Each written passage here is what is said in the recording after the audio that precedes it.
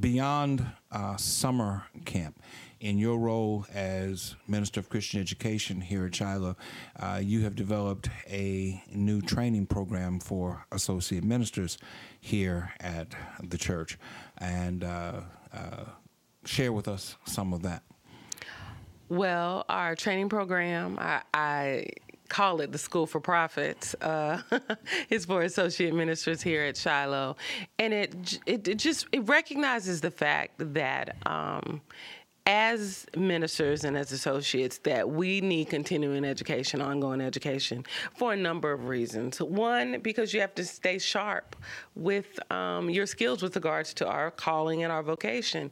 Also, we have to forever, in my opinion, keep ourselves abreast of what are the theological developments that are going on, and how does that impact the church, and then how can we be a part of the discussion of how we better our church, better our community. And so you can't do that from a vacuum. So we gather on a monthly basis, and we do a number of things. One, people know as associates, you may not get the opportunity to preach as much than if you were a senior pastor or a pastor of your own congregation. So we're coming together to work on our homiletical skills, to take a look at scriptural passages, and to not necessarily write sermons, but to discuss collectively, how do you engage a text? What are the steps that you go through to ensure that you are properly exegeting a text? Also, we're reading, my goal is to ensure that we are exposed to the best and the brightest theological minds currently, which means you have to read, you have to know what's out there. Sure. And so we're reading a book now that actually is not a new book, but is very timely, Marvin McMichael's Where Have All the Prophets Gone? And it talks about the fact that as preachers, particularly in the African-American context, we cannot just preach. We also have to stand in the prophetic tradition, the tradition of Amos, of Micah, of Ezekiel, of Isaiah, those who spoke truth to power and who challenged not just their local congregations, but also the wider community, and those who were in power, challenge them to say there is a design that God has for the world and an intention, and are we living up to that? And so that's kind of where the name comes from, the idea of the School for Prophets that you see talked about, particularly in the Book of Kings, but the idea that together we learn. And it gives us an opportunity, as the Bible says, iron sharpens iron, to talk and have a place where we can discuss what's going on with our ministries, as well with theological education. And as you know, I love theological education, the idea of helping ministers to grow and learn and to be shaped so that we become better in our vocation. And that's some of what we're doing, and we're having a wonderful time, and I see it only as growing. Also, it's important because I have a seminary background. You have a seminary background. We both have our Master of Divinity degrees, which is the primary degree for the professional certification for ministers. Not everyone has access to that or has thought through what it would mean to have that seminary education. And so I like to think of this as a way to bring some of that seminary education to us at Shiloh, while always encouraging our associate ministers, you need to be trained. Right. And you need to seek out opportunities to be trained. And so I'm encouraging folks, those who want to go to seminary, we figure out how do we do this? What would be the best choice? But bringing the wealth of information and the experience of a seminary context to us here. For me, it's more than just you need to be exposed to training. I think you need to be exposed to the right training. Absolutely. One of the things that I say periodically in Bible study class to my members when they come for Bible study is be careful of where you get your information from. I say this to Sunday school teachers in teachers' meeting. I say it in midweek Bible study, because a lot of people diligently go and they try to do their own study. They try to do their own investigation, their own research, because they are genuinely concerned with learning more, and that's a wonderful thing. But my caution is, be careful where you get your information Yes. from. We're seeing on a national scale today that there's an inherent danger in people who don't read. But there is a worse danger in people who read from the wrong places. Just as bad, if not worse. If you're getting your information from the National Enquirer, if you're getting your information from TMZ, if you're getting your information from People and Us, and you're not reading the Washington Post or the New York Times or closer to home, The Advocate, even though I have problems sometimes with The Advocate, but there is a place for light reading, and that's what the Enquirer is. It's light reading. If you want to be entertained about spaceships that landed here into Area 51 and are traveling back and forth to Mars every other day, then read the Enquirer. If you want to learn about what's going on in the nation, then you read something else. You read the Times-Picayune, or you read The Advocate, or you read any one of a number of other substantial newspapers. Transfer that to Bible study, and those who I say gather commentaries, although these days more people opt to get their information off the internet as opposed to the hard books and commentaries. You need to know something about where that information is coming from. You need to know who wrote it. You need to know who edited it. You need to know who prepared it. You need to know something about the background of the group of people who put it together. The theological perspective of the people that put it together. How do you know that lines up with your personal theology or your denominational theology or the theology of the church where you are a member of a congregation? So you have to know, you're absolutely right, where that comes from. Is it valid? Or is it quack theology? Right. And unfortunately, a lot of what's out there on the internet, God forbid, on TV, is quack theology. Yes. So how do you discern? Well, there are places to go. First of all, when you deal with seminary programs, we're not even talking about the fact that, there are different levels. You have conservative seminaries and liberal seminaries, if you want to use those kind of terms, which I don't know that they're completely helpful for describing theological education. Different denominational thrust, but you know that if you are affiliated or if you've gone to an ATS accredited seminary, basically if it has been accredited by ATS, that would be the same of going to a school like LSU that is accredited by SACS, or which is a national accrediting agency, a regional accrediting agency. ATS is like that. It's so you know that if you go to an ATS affiliate seminary, then you're able to know that the information that you have received is solid information backed by institutions who have certain standards and who ensure that their instructors have been properly trained in theological education and theological inquiry. And so those kinds of institutions, the people that teach at those institutions, they have the appropriate credentials, and they produce books and articles and commentary series, or they're affiliated with publishing houses that do so, that you know it's going to be quality information. People should be less concerned with the title of the degree that these schools, some of them, try to draw you in, try to lure you in with, and more concerned with the information itself. I remember. I looked it up. Association of Theological Schools in the United States and Canada. I don't know. I have almost 50 moment or whatever.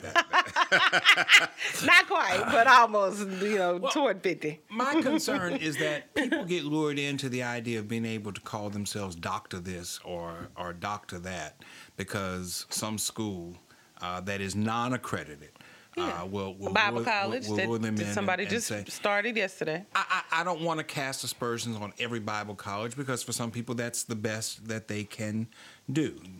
For economic reasons, for logistical reasons, Bible college is the best that they can do.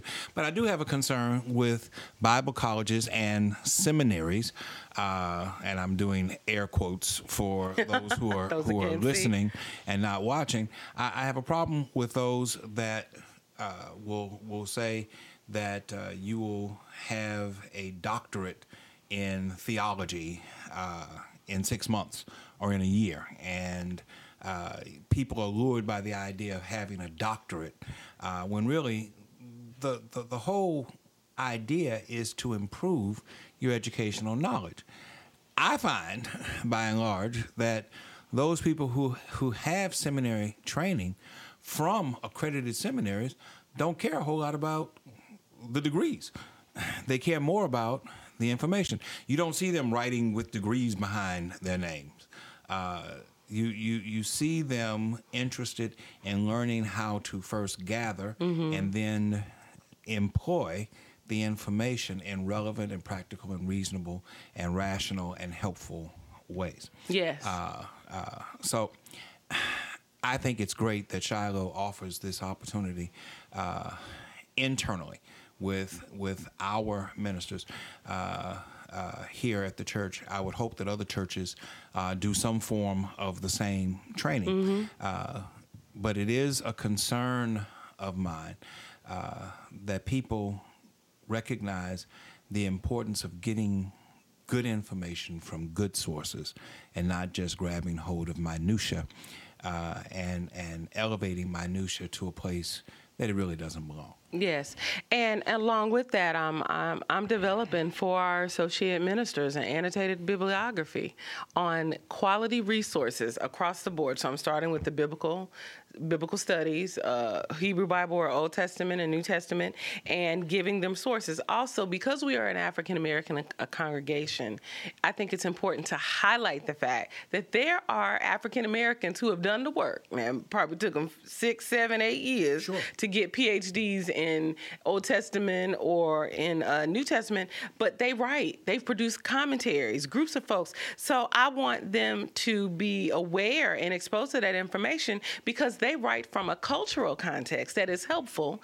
to an African American congregation. And I'm not just using resources from African Americans, got, Latino scholars, white sisters and brothers who write from a perspective of liberation, from a perspective. I was waiting for that word to come up. A perspective that meets the social, anthropological, spiritual, practical, theological needs, the holistic needs of African American congregations. And so I'm working on this annotated bibliography that will, I have a little notation. This is an African American New Testament scholar. Right. And when I teach and when I preach, and particularly when I prepare to teach our Sunday school teachers, I footnote where something comes from. And I'll say, as this African-American Hebrew Bible scholar says, so that people will know, okay, there's information out there. So the point is we want you to have good information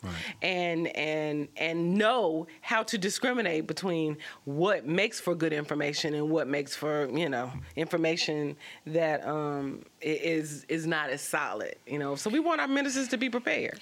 In terms of theological perspective, there are various theological disciplines, if I can use that term, that exist, and some schools highlight one over the other.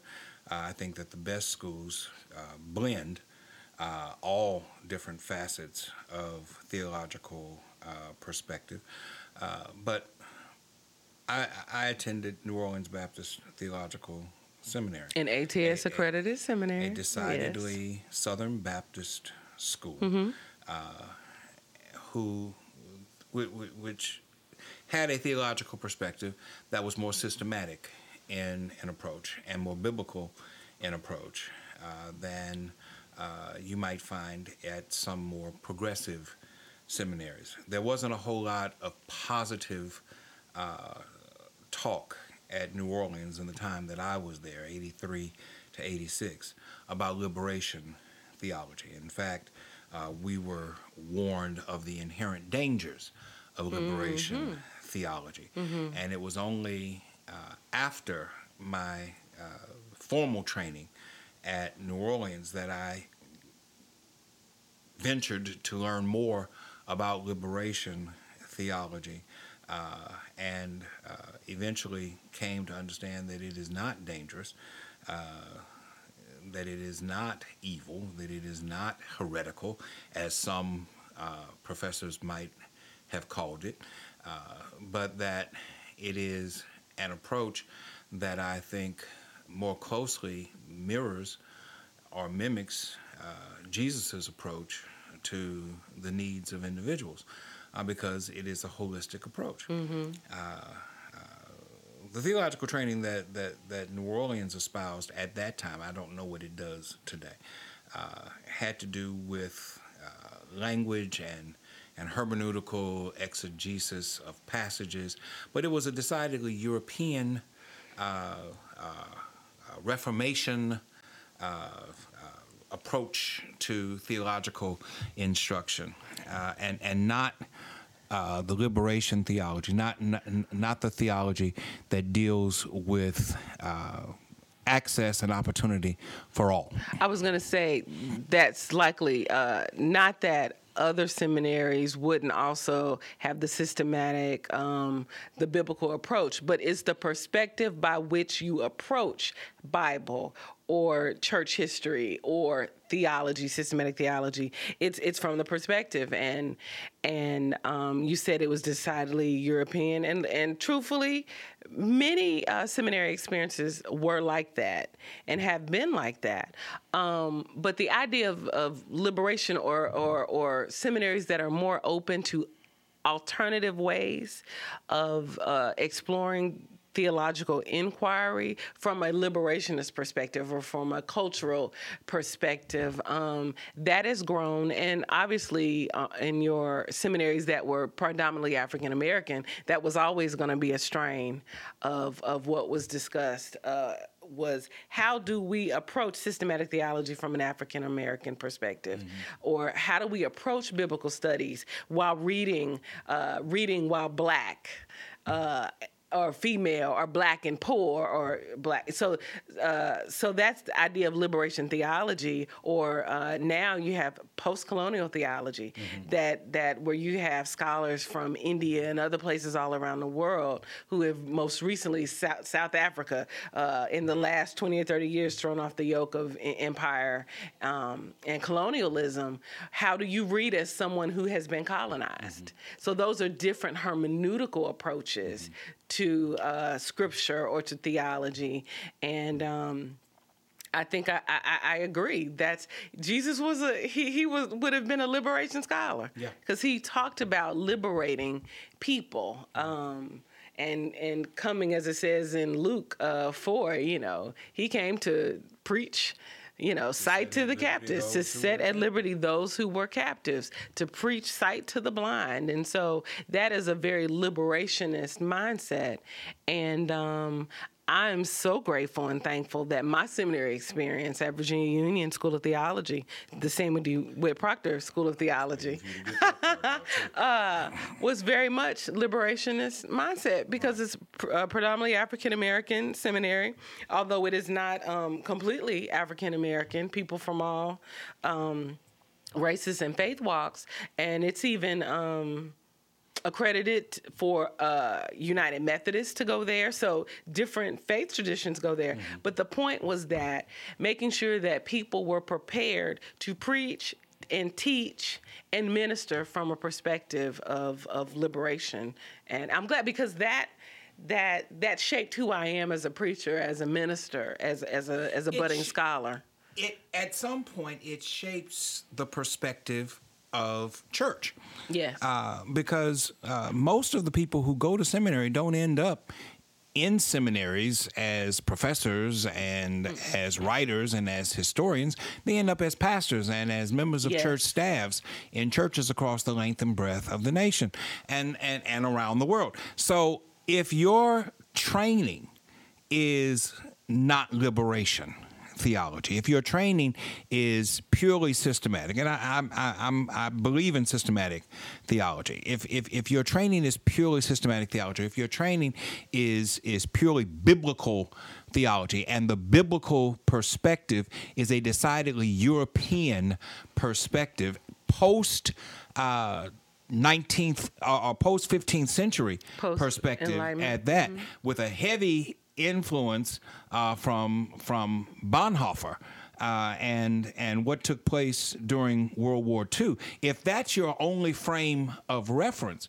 then you're missing out on the needs of the masses of people that you are trying to serve, especially if you're African American. And Bonhoeffer, to name a few, it might be Schleiermacher, it might be others. Of course, Bonhoeffer is the hero. He's the hero in many of these seminars. I know we read Bonhoeffer in New Orleans, and Bonhoeffer was the hero because Bonhoeffer bucked against Nazi movements in Germany. Fine. We can see the evil in Nazi Germany. We can see the evil in Hitler. Can we see the evil in 400 years of slavery in this country? Can we see the evil in how we raped and pillaged and took a land that we say we discovered, but there were people here? You can't discover something if folk are already here. Or can we acknowledge the fact that Adolf Hitler is not the only evil person ever to exist, but that some of that evil resides within us. We are so quick to want to see the evil in the other that we don't want to acknowledge the evil in ourselves. And yet Jesus says before you go taking specks out of somebody else's eye, you have to get the 2x4 out of your own eye. And liberation theology challenges us to acknowledge our own sinful past, our own hypocrisy, and to decide that we are going to recreate a framework of theological perspective that highlights the needs of the masses and says that God cares about you because we care about you. Yes. And that in many ways, God is the God of the oppressed. God is on the side of oppressed. And you can't talk about liberation theology without talking about the fact that just this week, James Cone, the father of Black liberation theology, passed, and the impact that he had on not just on Black folks thinking about theology and liberation, but the whole discipline of systematic theology and liberation-mindedness, period. And how really his work changed a whole generation of theologians, white and Black, who considered, what does it mean to approach my thought patterns about God from the perspective of being Black, of being Latino, of being Asian, of being poor, of being a underclass, of being someone who is up from slavery, someone who's up from colonialism as your history. And what does that mean? And in many ways, his work shaped my life. It shaped my teacher, my dean former dean at the School of Theology, Dean Kinney, was a student of Cone's, and so that trickled down to me as his student.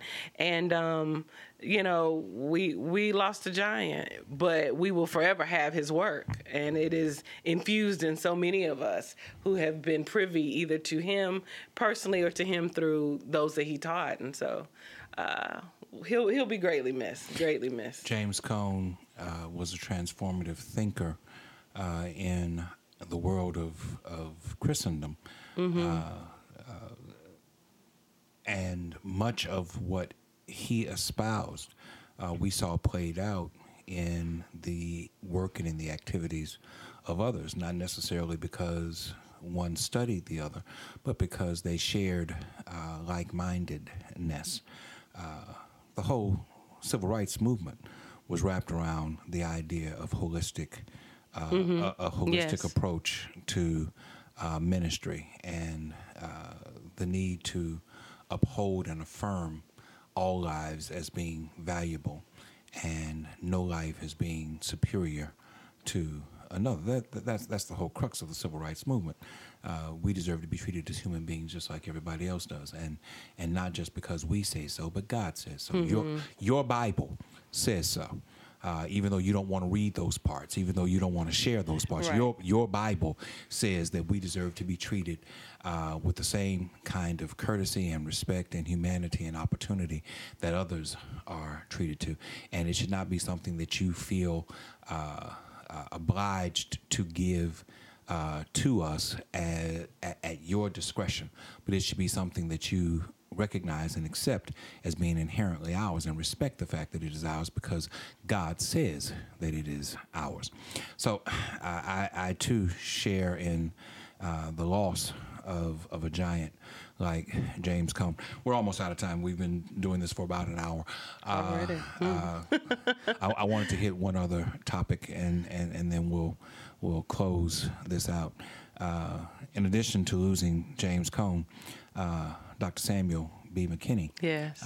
died last week, and that's not a name that will be commonplace to many people, but to those who are a part of black clergy and black theology, McKinney is probably best known for a book that he wrote on church administration called Church Administration in the Black or From the Black Perspective. It has served as the benchmark work for many churches over the last 35, 40 years as to how to approach administration of the African American church and yet develop growing, thriving churches within our own communities. And it's just tragic that we have lost such a giant as Sam McKinney. Yes, it is. And like you, we studied McKinney's book when I was in seminary. And the thing that I appreciated about it is that his prescription for addressing church administration from the black perspective in many ways talked about the fact that we're many things, and how do you bring the many together in one, and the idea of the mass class church, or looking at the all the different dynamics of church. I guess church identity is the best way that I can describe it. But particularly that stood out, and I know you've talked to me and you've informed me that it really informed your father, Pastor CT's mindset towards church administration and what it meant to be a mass class church, meaning that we are open and welcoming and comprised of people from all walks of society, and that together we are community, and that we're not segregated to just one social aspect of society and black folks. It sought to bring the best of culture and theology together and to apply it in a way that was relevant and affirming to the life of the church and the community that the church sought to serve. You know, people think of administrative models as being separate and distinct from church vitality and life, but it's not. And it's they not. shouldn't be. Your perspective will shape your vitality. Yes. And you have to have an idea. I think that far too often we suffer from a shotgun mentality when it comes to church administration, when it comes to church theology. We don't really know what we're trying to hit. So we don't fire a rifle, we fire a buckshot. And the reason why you fire a buckshot is because you're hoping to hit something. And too much of our theology is that way. It's helpful to have an idea of where you're trying to go and who you're trying to serve, and then to develop the model that best suits where you're trying to go and who you're trying to serve. And that's what McKinney provided. Not a specific framework that will work for everybody. Too many books today, writings today, videos today are formulaic. 1, 2, 3, do this, and this, and this will result. Well, just because that worked in your particular setting doesn't mean that it's going to work someplace else. But he did provide a framework that I assume it was his expectation, because this is what happened. He provided the framework, and he expected the pastors and those individual churches to use that framework as the basis to develop their own identity as to the kind of church that they were going to be. Yes, he did. And his work, like Cone's, it has influenced so many generations of black preachers and pastors and theologians and church administrators. So he will be missed. But the thing I appreciate about both of their legacies is they taught others, and so their work will continue on, and new generations of theological educators and of seminary professors are growing up on a yearly basis as people want to dedicate their lives also to forming ministers, so that ministers can then go out and form and help reform and transform their church communities where they're served. So it brings it right back to theological education, right, and the importance of it, which is where we talked about when we started dealing with the associate ministers, but the idea of the importance of theological education and the seminary bridging the chasm between the seminary and the pew. And McKinney in particularly helped to bridge the chasm from the seminary to the pew, right, because his work was so applicable, right, to the church context. So totally agree. Another giant that we've lost, but their work lives on. So we're grateful to God for that.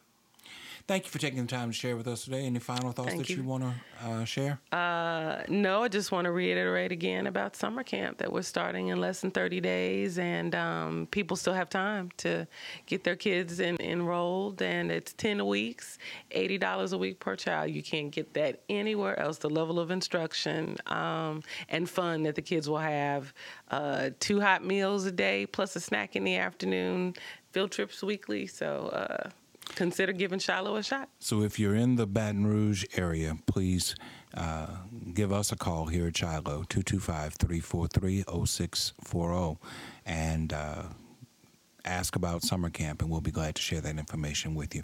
I'm Fred Jeff Smith. I'm glad that you took time to either view or listen to this Thrive podcast. We'll be back next time.